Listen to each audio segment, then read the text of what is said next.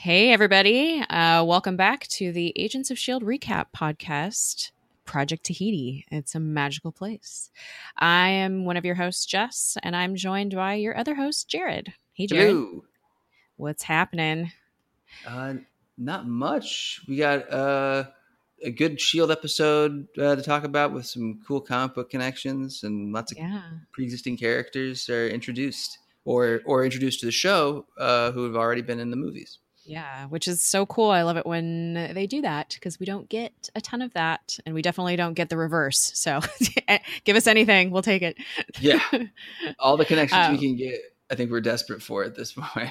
Exactly.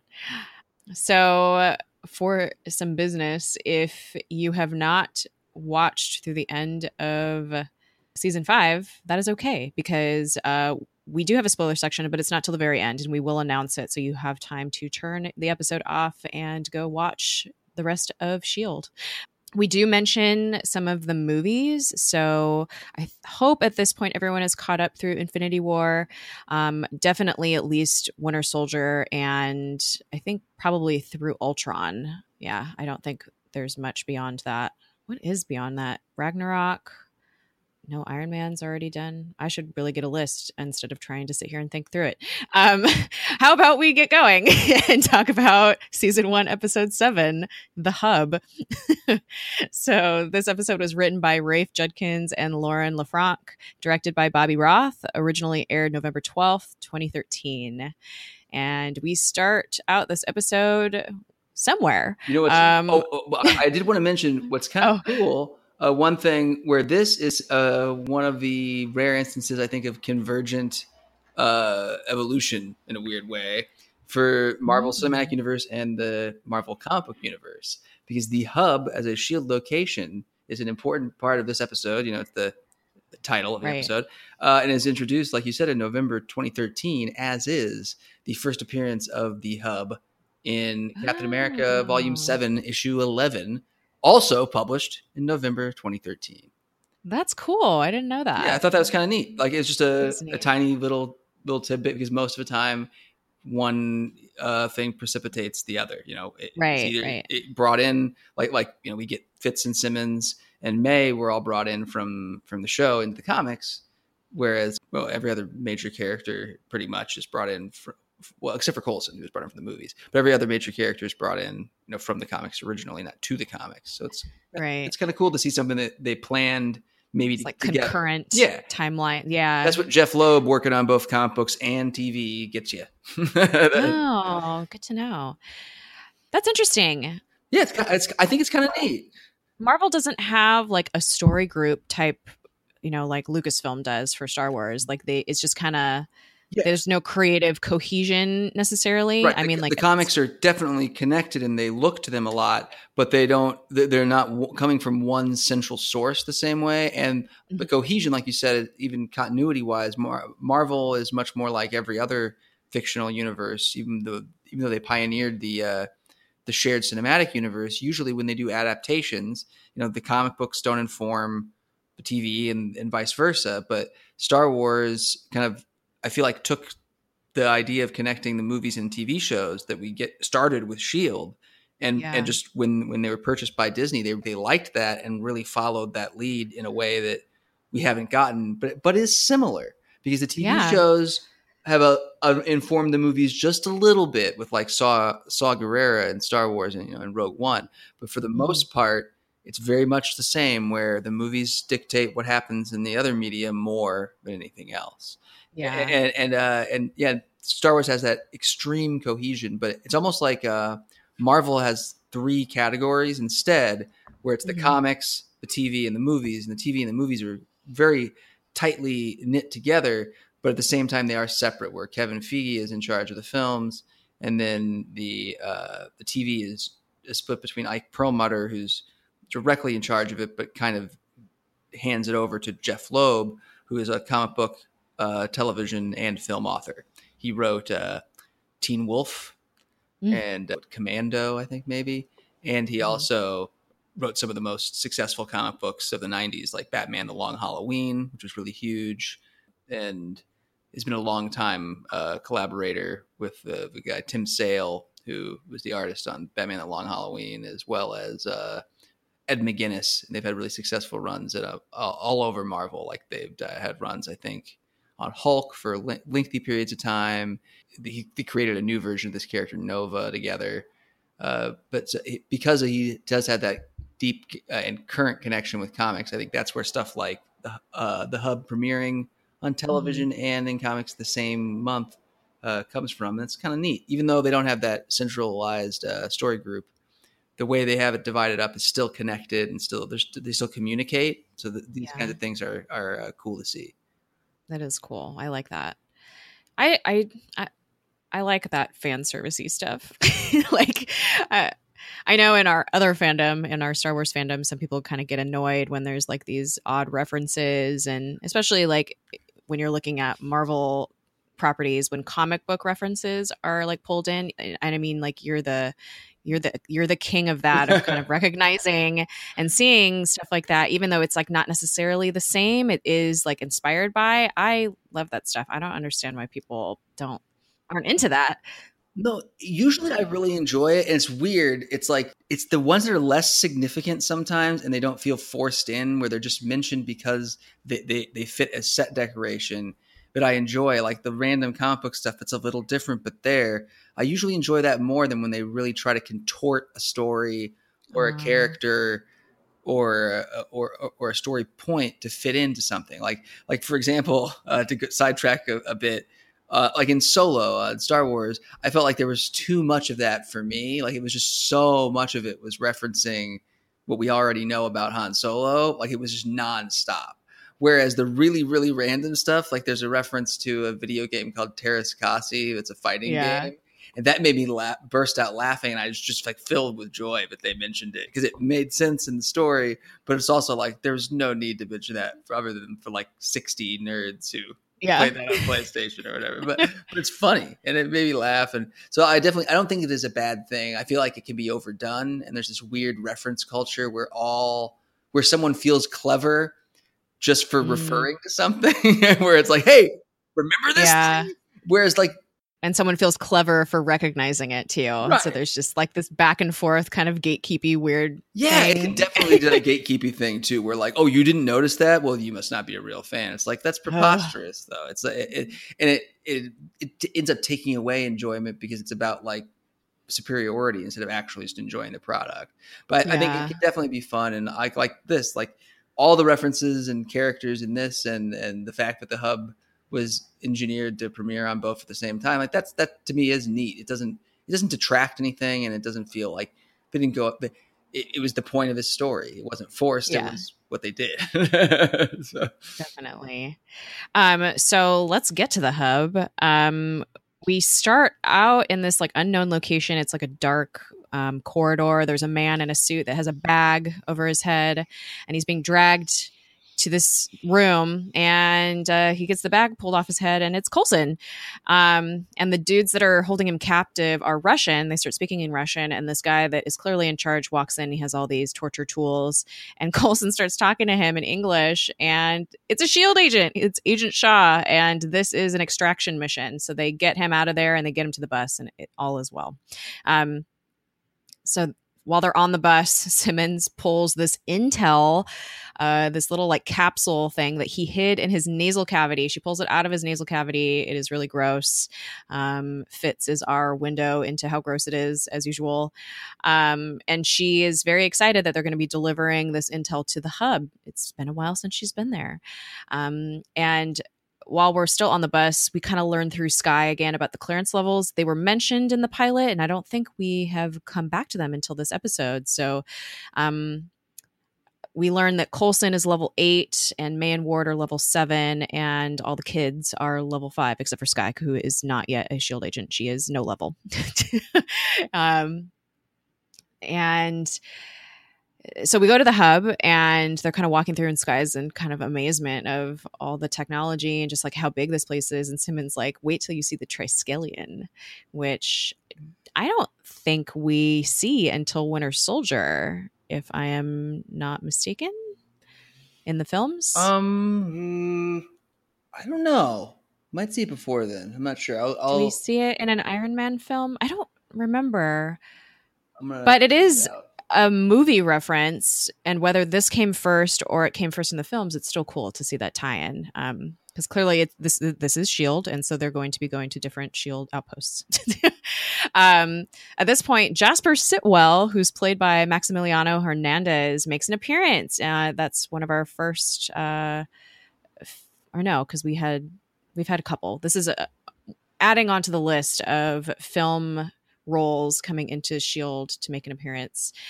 We also meet Victoria Hand, who is played by Saffron Burrows. She's the lady that has the cool red streaks in her hair, who's very badass. So Agent Hand starts going over the data recovered by Agent Shaw, and basically they need to go disable this dangerous weapon in the Caucasus Mountains, or it will be bad.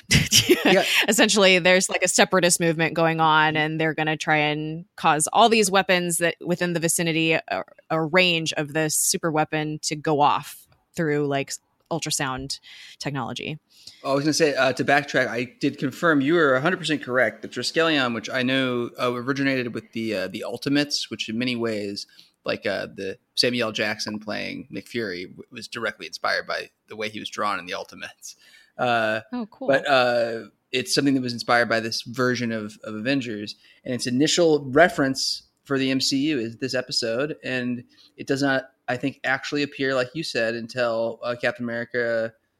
the Winter Soldier, and then it appears again in 2 subsequent episodes of S.H.I.E.L.D. this season. I believe it is mentioned in a later episode before it appears, and then like chronologically is in flashbacks in Ant-Man and in season 2 S.H.I.E.L.D. Oh, yeah. So, but this is the introduction of it for not really no plot spoiler, just appearance of a location. But Triskelion did make its first appearance here. That's very cool.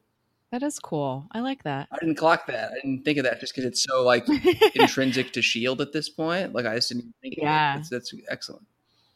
Well, I know it's funny because I didn't think about it either until we just had our conversation about like cross-referencing and, you know, origin of references and all that. So that's a really cool one where they get to pretend because of advanced planning, but it's something they pull from the show. We can pretend there's something from the shows in the movies. Yep, but in reality, the movie was into production and probably like being released very quickly at this point because it came out in the movie. Yeah, like January maybe. January, I can't remember now. So long ago. 5 years is too long. It was, gosh, for Jess' memory. It was before Force Awakens. It's nuts. Oh, that is nuts. That's so crazy. Oh my God. All right. So, okay. So there's this super weapon. They have to go disable it, and they need 2 agents from Coulson's team, which are Ward, obviously, and they need someone that can actually disable the weapon. So that leaves Fitz, and cue Fitz getting stuck in this automatic glass door with this like tray or like this cart of stuff, and he's like screaming about it and frustrated, and everyone's watching him like, oh my God, this is the guy we're sending off into dangerous territory. Great. So on the bus, Gemma Simmons is very worried about Fitz because he is clearly most likely not prepared to go on this mission. And Fitz is kind of being cute, and he's like, don't do anything rash while I'm gone, like jump out of an airplane. Haha. And so I don't know, we just start to see a little bit more of their relationship develop and just this warmth between the two of them. And also Simmons made Fitz his favorite sandwich to take with him on his mission, which is very cute. Yes. Yes. The discussion of the sandwich is excellent. Yes, we'll get to the sandwich in a few minutes. There's a line in there that's so good. Excellent. Chef's kiss. So somewhere in the Caucasus Mountains, Fitz and Ward are doing their spy stuff, and Ward walks into this pub to meet this contact that he has named Yuri. They walk in, and Yuri is dead, and they are captured by the people that now run this outpost, this pub. So back at the hub, Coulson and Hand are talking about his recovery and how he, part of his recovery was getting the bus. And he's like, no, it's not that. It's, whatever. And Hand's like, no, not everyone gets sent to Tahiti. And Coulson says it's a magical place. He stops himself. He does. It's like a horror movie moment Or he realizes that he keeps saying this whenever someone mentions Tahiti, and he's like, wait, why am I saying this every time? It's, he knows something's up. He's got the heebies and the jeebies. Yes, he does. So back in the Caucasus Mountains, Ward and Fitz are tied up in a storage room, and this woman walks in, and she's speaking English to them, and she's like, I operate off of trust. I don't trust you guys. You're useless to me. And they pull a gun to kill them, and then the power goes out. Oh no. What will happen? Back at the hub, Skye is having a major problem with this hierarchy of information, and she wants to hack the hub to find out about the mission that Fitz and Ward have been sent on. And she's trying to talk Simmons into helping her, and Simmons goes, I can't be a part of your bad girl shenanigans. Which cracked me up. She's just so proper. No, and I feel like almost to a not quite parody level, but close to in that moment. Like it's like she's like she's aghast at the nose. She is aghast, and it's great. I love it. So back in the Caucasus Mountains, Fitz saves the day for the pub by fixing the power so they can finish watching the game and endearing himself to this woman in charge. And he immediately switches from sweet, helpful Fitz to spy Fitz, and he's like, let's talk business. He's getting pretty good at this spy stuff. So they talk business, and they get over the border, and they're in this truck, and then all of a sudden there's a bunch of gunshots, and they have to run away again. It's always something. So back on the bus, May is doing Tai Chi in some hallway, and Coulson comes over and he starts venting to her about how he kind of agrees with Skye that, this is kind of fucked up and they should know where their team is, but also he knows he needs to trust the process, and he leaves without May ever saying a word. And as he's walking away, he's like, thanks, May. This is really helpful. And she just rolls her eyes, and it's a great moment. Back in the hub, Skye and Simmons get to an access panel to plug in Skye's USB drive so she can hack the hub without them knowing, because she still has that fancy bracelet on, without them knowing that she is actually doing it. But Sitwell shows up, and there's this incredibly embarrassing situation where Simmons is trying to play it off like she's supposed to be there, and then she kind of starts trying to flirt with him, and oh my god, I had to hide my face while I was watching this. And she ends up just taking the night-night gun that's in her bag and shoots Agent Sitwell. And so he is knocked out on the floor and is horrified. She runs to Skye, who's standing in this hallway because she can't get into that room. She doesn't have clearance. And Skye's like, go get May. Go tell her it was an accident. Basically, go get Mom. Mom will fix this. Now that Skye has access to this panel, she has a minute to hack in to the system to find out what's going on with the mission. But she finds her redacted file, and she has this moment where she has to decide what she's going to do. And so she actually does give up on the file, and she looks into the mission instead. And she finds out that there is not going to be an extraction. So what the fuck? They've sent them to their death. So back in the Caucasus, Fitz and Ward are hiding in this giant pipe, and Fitz pulls out the sandwich that Gemma made for him, and Ward gets pissed and throws it in the water because there's dogs that are out searching for them, and they'll smell the prosciutto. So Fitz is so outraged and starts, just hammering into Ward on how he always has to be the guy to save today. You destroyed the world's most dangerous sandwich. Yeah, that's my favorite line. I think I really like Fitz by third season? Yeah, it's third season, right? Where he has a really big arc that's kind of character defining. Is that right? Yeah. I don't want to give anything away. But I've liked him before that. But there's he goes through a lot of stuff. Yeah. All these characters do. But that line is like the beginning. A great.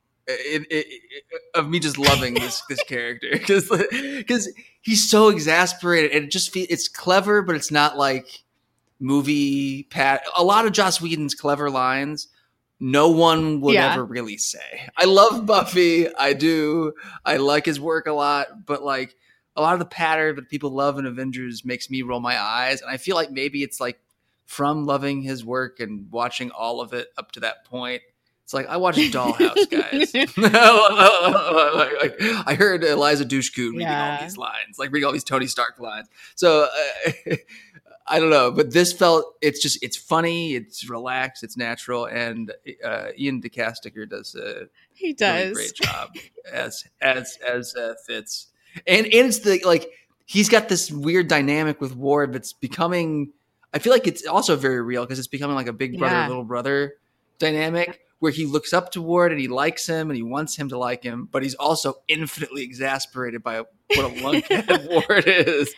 And Ward is infinitely exasperated by what a newbie and rube as a spy he is. I think I can relate to it as an educator and nanny. Like when you're dealing with someone who's really smart, but either childish or just ignorant of what they're doing because they're a kid or have never done it before, it's frustrating because you wish that their reasoning skills could just be applied to something that they have no context for. Because it's like he should know better than to bring a freaking sandwich to a stupid stakeout or a spy mission. You never bring a sack lunch on a spy mission.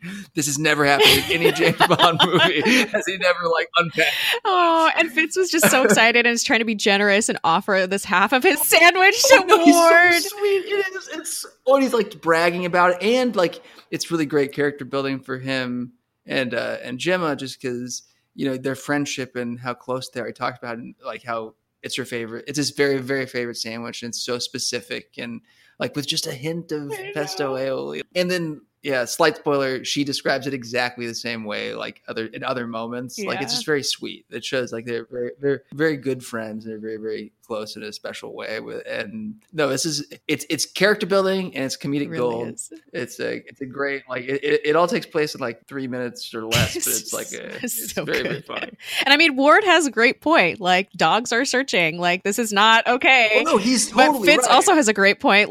Literally, you're taking out your frustration on this sandwich and having to be the guy that's always right about the mission or whatever.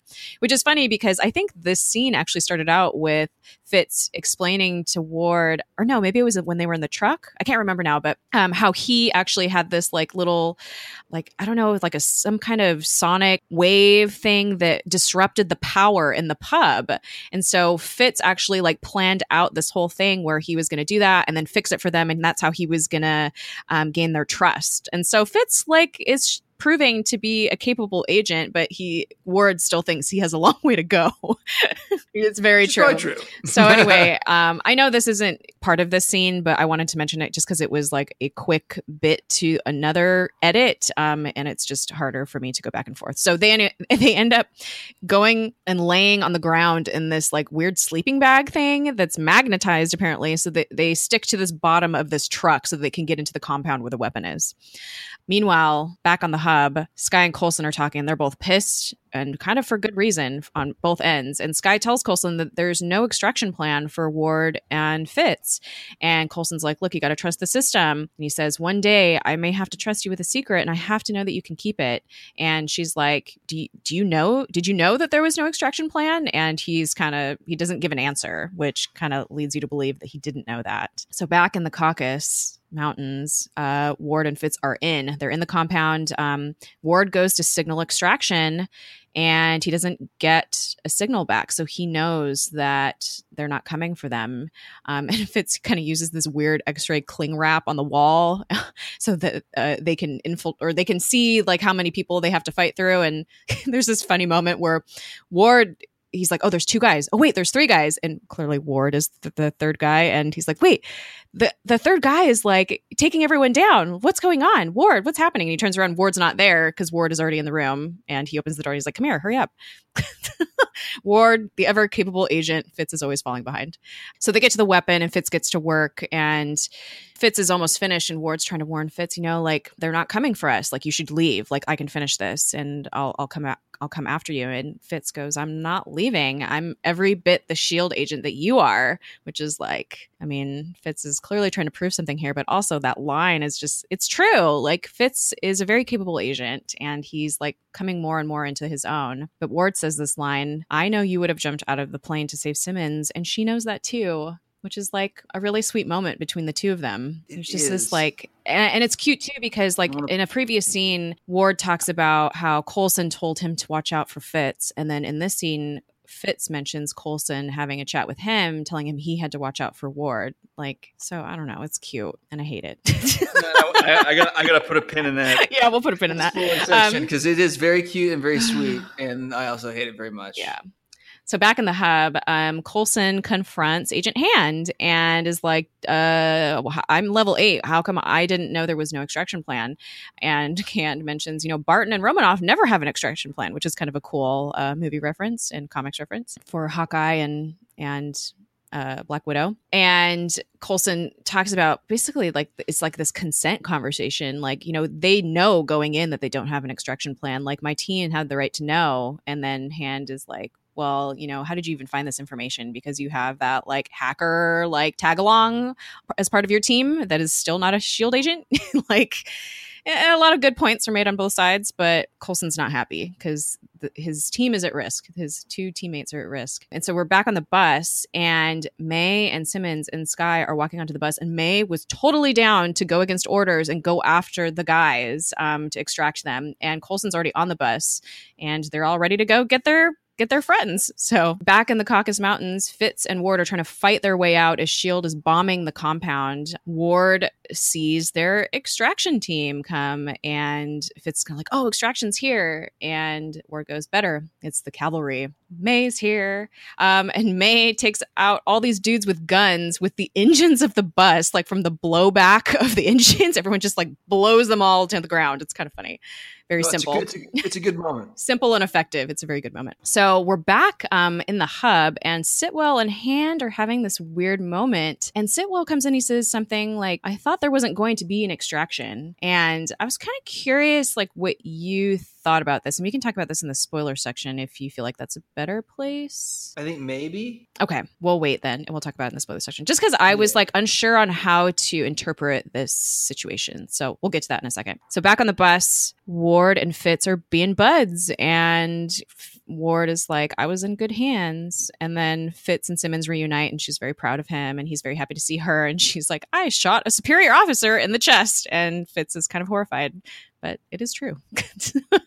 Simmons did do a bad thing. Coulson goes to talk to Skye, and he lets her know that he found the redacted file from her being dropped off at the orphanage. And he mentions that it's not technically about her, but the file is about a SHIELD agent that dropped Skye off at the orphanage. And that's kind of all he knows. And there's this really sweet emotional moment with Skye and Coulson. And he's like, I'm sorry, that's all I could find. And she's like, you're sorry? And she like gives him this big hug and has tears in her eyes, and this is clearly like all she's wanted. And Coulson's doing everything that he can, well, as far as she knows, to help her. And it's funny because in this next scene, May is reading the file, and Coulson comes in, and she's like, you didn't tell her why? And he says, some secrets are meant to stay secret. May kind of has this guilty look on her face, but she agrees to help Coulson dig into Skye's past. But she also looks like she's holding something back, which maybe she is. I don't know. We'll find out. So at the very, I don't know what to call these scenes. The outro scenes. A stinger. Stinger. Okay, so these stinger scenes. It's a TV production kind of term for it. Okay, cool. I know nothing about that, so I'm glad you're aware of the terminology. So thank you. So in the stinger scene, I'm going to start using that all the time now. Coulson is in his office on the phone, and which I think is a little weird, like telecom phone access to get files, whatever. Anyway, he's requesting access to files about his recovery, and he says it took place in Tahiti. Turns out he does not have access to his own files. And end scene. Dun dun dun. He is not super like that. Yeah. Which I can empathize with. Like, that would be really upsetting. Like, your job. Yeah. So yeah. No transparency. I know. Well, I mean, it is a spy network. I don't know. Maybe it should be expected. So this episode, we got lots of movie and comics references. So I don't know if you want to jump right into that. Sure. I could start with Jasper Sitwell is an interesting character. I believe his first appearance was Strange Tales 144. Mm-hmm. And I think that's when it was all about the Hulk. Oh, okay. And he's a Hulk supporting character because a lot of SHIELD agents were, because SHIELD was hunting down the Hulk. Yeah. And what's interesting is, the character is played by Maximiliano Hernandez. And it was excellent in both the movies and in the SHIELD episodes he's in. He is a white blonde dude with a flat top The only real physical thing they have in common is glasses, and that Oh, they're wow. cis males. Yeah, that's about it. So he's played by a Latino American and portrayed as a Latino American, which is cool. And he's not explicitly Mormon in the show, but he could be, I suppose. But in the Yeah. comics, he is one of the very few Mormon characters. In general, religion is very like if a character is anything at all, they have no denomination attached for the most part in comics. Occasionally, you have a Catholic character, you have Jewish characters and whatnot. And as time has gone on, we have a lot better representation. There's more and more instances, both high profile and more kind of lower under the radar, but still, I think, very legitimate and well thought out representation for all sorts of religious views, including atheism and agnosticism. And I definitely appreciate that they do better. But it's kind of interesting. Like, I think for whatever reason, it's just kind of put in there before by creators. But he is super random. It is. It seems. And there's something else about Jasper that I want to mention when we get to the spoiler section, sort of. But I guess it doesn't really spoil anything. Just the original appearances of Skye in the comics feature an interrogation by Jasper in the Secret War comics that she's introduced in. And it's told via like text. It's a documentation, a report of this interrogation, and it's like the backup throughout this miniseries. Like there's these different interrogations and recaps of missions and whatnot written in the style, and there's a few things to talk about him in the spoiler section. But other than that, he first appeared in the movies. He was in a bunch of them. Yeah, he was in Thor. He was in some of the short films before the Shield movie, like Item 47 or the Shield show, and The Consultant. Which I didn't know there were short. What? Oh, wait, yeah. There's stuff that connects the movies to Peggy Carter and to the Hulk movie and all this stuff. Yeah, he's in one called The Consultant, which takes place after the Incredible Hulk, and they're basically discussing what to do with the Abomination, with the bad guy from the Incredible Hulk, and how they kind of wanted him to be part of the Avengers Initiative. Crazy. I didn't know these existed. Yeah, and then he's in another one called Item 47, which is like, I think it leads into S.H.I.E.L.D. almost directly with the Chitauri gun thing. Or that might have been during the show. I'm not sure when that one came out, but he's also in the Avengers. Yeah.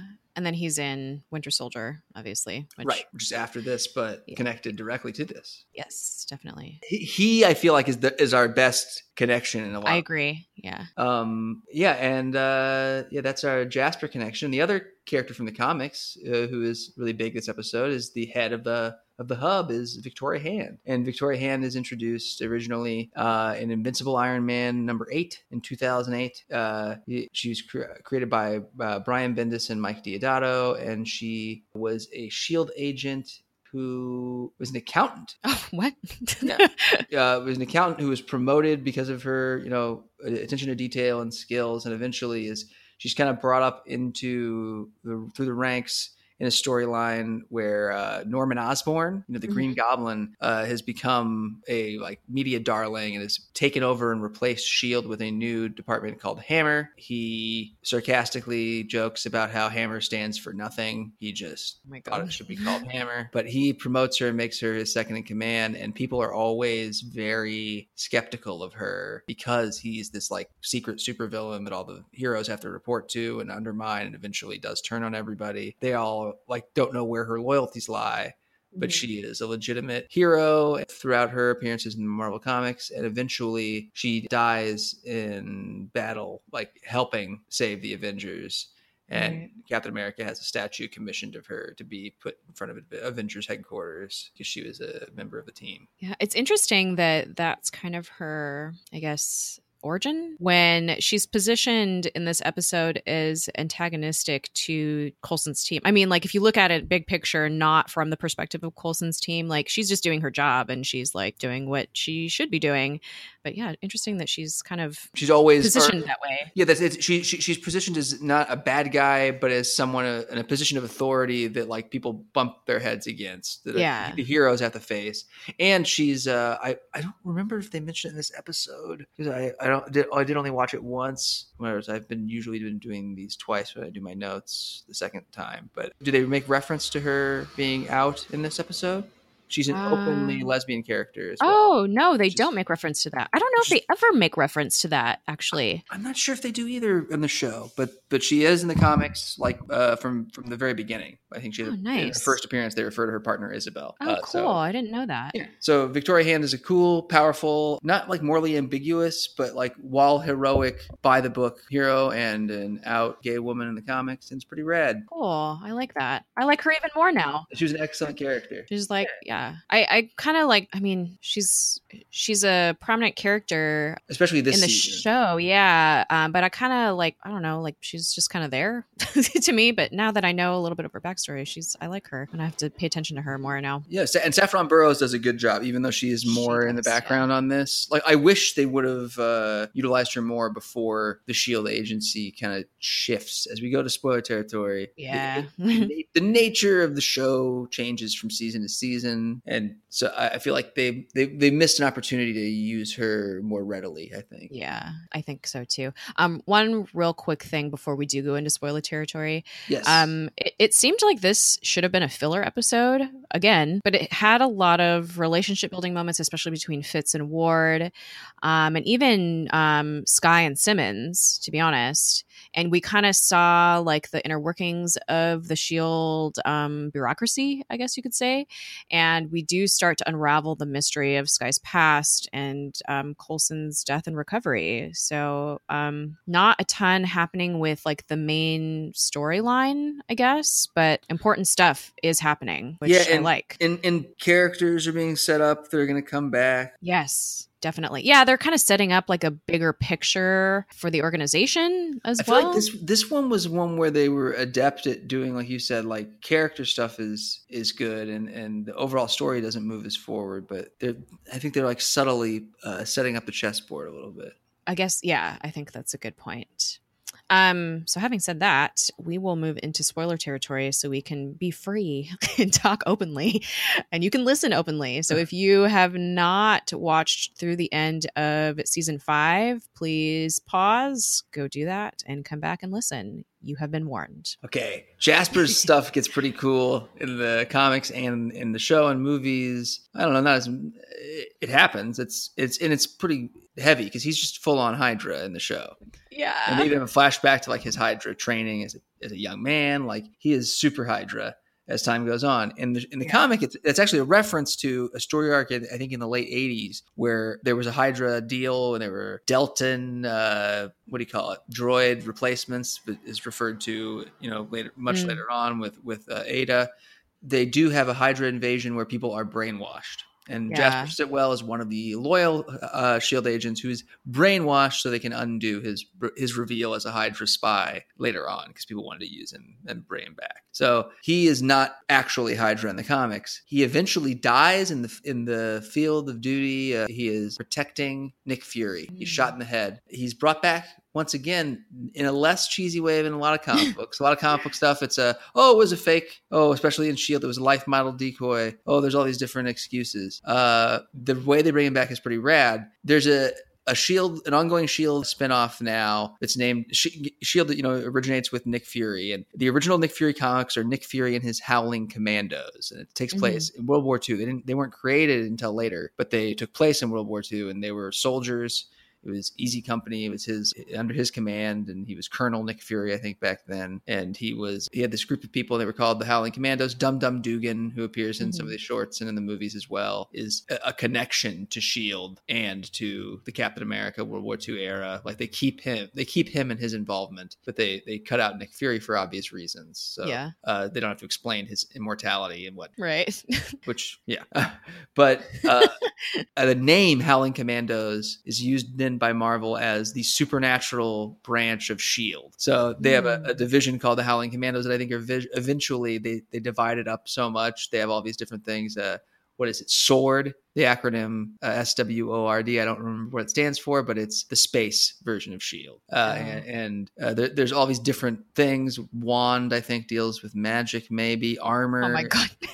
does dimensional travel and invasions from other dimensions. And so this undead, like supernatural version is called State. And I don't remember that stands for. But Jasper Sitwell comes back as a member of the Howling Commandos and one of the liaisons between SHIELD and Stake as a zombie. So he is currently in Marvel Comics, the blonde Mormon version as a zombie. Wow. I kind of love. Yeah. That's ridiculous. So it's so silly. It's comic. Super comic booky and goofy and weird, but I enjoy it a great deal. So funny. And yeah, like I already revealed Victoria Hand's fate. She dies also in battle. Basically, if you're not Nick Fury, you're gonna die in battle if you're a SHIELD agent. It happened to Coulson in the comics. You know, it's a Deadpool killed him. Oh, what? I didn't know that. Yeah. Fuck. Like, it made everybody turn on Deadpool. Like, they're like, all right, we've like let you be a hero for a while, but you fucking killed Coulson. Yeah, our beloved Coulson. We'll never forgive you for this. Yeah. But it's when Captain America was split into a Nazi Captain America and a real Captain America in that awful story. Yeah. And so everyone thought that the Nazi Captain America was the real him. So Deadpool was taking orders from him, not knowing he was a Hydra agent, thinking he was the real Cap.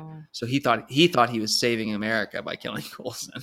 So complicated. And it's just so sad too. Like I wouldn't kill anybody ever, but maybe if Captain America told me. I know. Like, it's like the one guy I trust. If Chris Evans came in the outfit right now with a gun, was like, if you don't kill that guy right now, it's gonna be bad for all these little kids or whatever, I'd be like, oh shit, like I gotta do it. Like, that's so true. Poor Deadpool. All right, now it's complicated, and I feel bad for everyone involved. It's super sad, and I'm sure Coulson will be back within a couple of years because comic books, and he already has a history of coming back from Tahiti or whatever. Yeah. So as he's starting to figure out. Yeah. Oh my God. Oh man. I mean, there's non-comic book spoilery stuff that's cool too to talk about. I just wanted to talk about Fitz and Ward because this episode was super heavy on their relationship building, and it's like there's so many sweet moments between them, and they're just like both lifting each other up and being like big brother, little brother dynamic, like what you were saying before. And then just makes me so upset because we know what's coming and we know how horribly he betrays them, and Fitz is just devastated by it. He trusted him and looked up to him so much.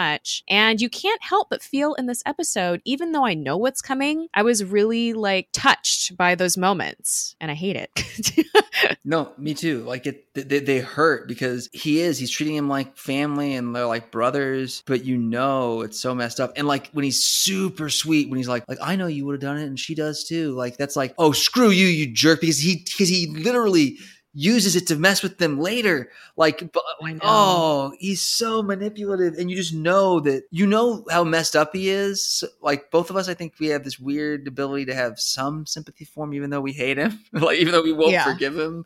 Especially, it's even made crazier by the weirdness from the framework. Oh my God, I'm so confused. Like our feelings for Ward will never be normal. Between the fact that Ward himself was an extremely complex, though vile human, and then there's the whole bit with him being turned into Hive, and he's not even him anymore. So then it's just his face is this awful, faceless, evil entity. Then he's super awesome and framework. Like it's just not fair. It's not. It's an emotional roller coaster. They know exactly what they're doing. Like they're monsters. They are monsters. Emotional terrorists. No, and it wasn't until the introduction of Hive that it was one of the other things I wanted to mention was I love Fitz in general, but like it wasn't until he makes the choice to go save the dude who brings Hive back for Gemma. That's the moment I fell in love with his character. Like it's like a Captain America level like moment for me, because there's a couple versions of his origin that they capture really well in First Avenger, where Captain America is basically throwing a hissy fit because they won't let him serve.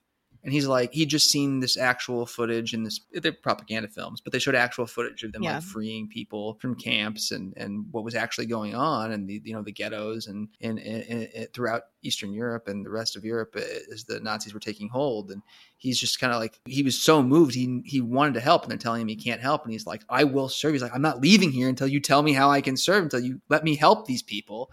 And it's the same way where it's just like there's this selflessness it's like heartbreakingly admirable. And it's like, that's real heroism to me. And he had that same moment when like, you know, he just instantly gets up, and for a second you think it's the D-bag move, and you think he's like an entitled nice guy, John Cusack-esque character who's in love with Gemma. And he gets up and he's like, and he starts doing stuff when she says that she didn't mean to fall in love with this guy, but did. And she's like, what are you doing? He's like, I'm getting him back. Like, he didn't even question it. Like, he didn't care about his feelings. He cared about not just her feelings, but saving the guy who saved her. And like, he's just, that character is so noble. And seeing these moments where he looks up to Ward and he thinks Ward is his personal Captain America, and he's his buddy and is treating him like, oh, you're one of me, you know, we're the same, we're friends and we're brothers, and like they're bonding. And then knowing what he does to him later, like all the things he does to him later, the emotional manipulation, the meanness, the pettiness, the psychological manipulation, the traumatic brain injury. Like, there's a lot of shit that he goes through Ward that Ward puts him through. Well, and it's even weirder when we get to post framework fits, especially in season 5, and there's like all these elements of like, dude, like, you're becoming the man that you hated because like not only his father but Ward essentially too, just like being a piece of shit. And it's so hard to watch. And then at the very end of season 5, it just like culminates in his end. And oh my god, just what are you doing to us, Shield? Just too many emotions through 5 seasons. My god. No, I agree. It's a lot. It's a lot. It's so much Ward driven emotion. Like, when this show started, I would never believe that. Or like I would be like, yeah, sure. The guy I hate? No. Nope. Yeah. Yep. Like the dude, the drag looking smug guy, smirk face? Nope. Well, you know what's interesting though is like, yeah, he started out as just like kind of a one-dimensional character. He's just like, yeah, he's like the James Bond dude that you kind of love to hate, and he's just like typical, like Fitz says, he always has to come in and save the day, and he's so great. And super American James Bond in that first appearance with the slinky lady in the outfit, and and then the extraction of him hanging from the helicopter rope. Like, come on, dude. But they really pull like, they just do a number on him. And it's like, from a like narrative perspective, it's really good. It's like, it's really, really good. He's one of those villains that you don't even love to hate at this point. Like, I don't want to hate him. I don't want to love him. I'm resentful of how much emotion they've gotten out of me in a weird way, but I appreciate it too. Cause like, that's the whole point of this stuff, you know, other than to make money, art is to make us feel. And they do a good job of it. Like, it's all earned, you know, like a lot of villains, I feel like they show his conflict enough and how twisted up he is by other people and by his circumstances that you have empathy even though you can't forgive him, I feel like, as a viewer. And that's that's a powerful combo, because it requires emotional labor just to really participate in it, because you're having to negotiate these two feelings where you're resentful of this character for all the things he does, and you hold him, you don't stop holding him accountable, but you also do see where he came from, and where it's not that it's not his fault. He's a grown man making these choices, but at the same time, who the heck could come out of what he went through okay? Like, nobody's going to come out with his childhood and then without some serious therapy and a good mentor, which he did not have. Ward needed like the character he's playing for Fitz right now. Yeah, he needed Coulson, to be honest. Or Coulson or May in his formative instead of Garrett, you know, or the comic book said, well, either zombie or good, nice Mormon guy, either way. It'd be preferable to the neo-Nazi Hydra guy. Yeah.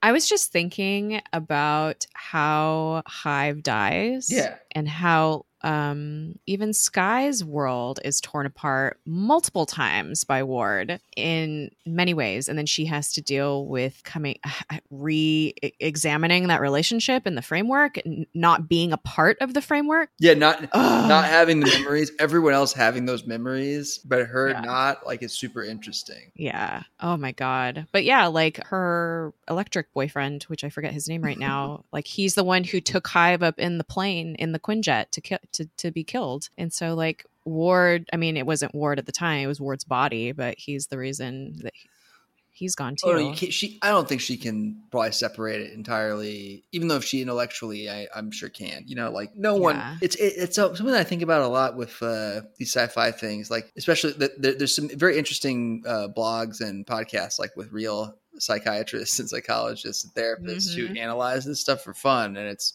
very fascinating. some of the effects that this stuff would have if there were real shape changers. Like stuff, Well, we'd all be real messed up. Have you seen Altered Carbon? Yes, yeah. So yeah, Okay. we talked about it when it came out. Yeah. It was your and Kate's recommendation. Yes. Well, there's like a whole element there when one of the characters like can't let go of her past like associations and relationship with this body. And like that body was like being used essentially to manipulate her. And like they kind of learn that throughout the whole season. If you haven't seen it, I'm sorry, spoiler alert. But yeah, our spoiler section is also for the first season. For everything. Spoil all of the above. Whoops. Anyway, but yeah, there's like a whole like psychological element to that. And then at the very end of the season, like she like asks, like to be able to keep that body with her. It's so crazy. Like, but there is like a whole attachment element to that. Like you can intellectualize it, but you can't emotionally like get away from that. And I'm sure that Skye/Daisy would forever associate Hive and Ward as being the same person. She can't just because Ward's dead and his body's around doesn't mean it's not still him to her brain. Yeah, to her emotional connections. Like even if she can totally make that separation in her brain, it's not. You can't. It's hard. Not without a lot of therapy and conditioning. That's the real lesson. Which apparently Shield doesn't have available. Everyone's just going through trauma and no one's getting treated for it. It's real great. Well, we know the Shield therapist is an Inhuman monster. Oh, that's right. I totally forgot about that. May's super cool ex-husband, who before he becomes an Inhuman monster is a really cool dude. But yeah. Oh, that's another ringer we get put through too. Yeah, their relationship is so sad. And like there's no real bad guy until he becomes a literal bad guy. That's the best part of superhero stuff. Like as cheesy as it is, eventually like there's no bad guy in this situation. So somebody's gonna get bitten by a radioactive something and become a bad guy so that we have something to hit because we're all just really emotionally broken. Yep. And we just need to let out our feelings through combat. Could you imagine if you were like all of us real life Peter Parkers, everybody who's got this big resentment towards the super rich, like just being able to not just beat up a rich dude, but like literally your rich friend's dad who always annoyed you. Like just getting to beat him to a pulp. Like right? That's some catharsis right there. It really is. So speaking of Spider-Man and Peter Parker, I bought the PS4 Spider-Man game and I've been playing it. By the time this episode comes out, it will be like a month, probably longer than that. It'll probably be just about, oh gosh, maybe a little longer. Almost. Yeah. But anyway, it's a great game and I'm not like super into Spider-Man at all. So I haven't like really been like in that universe.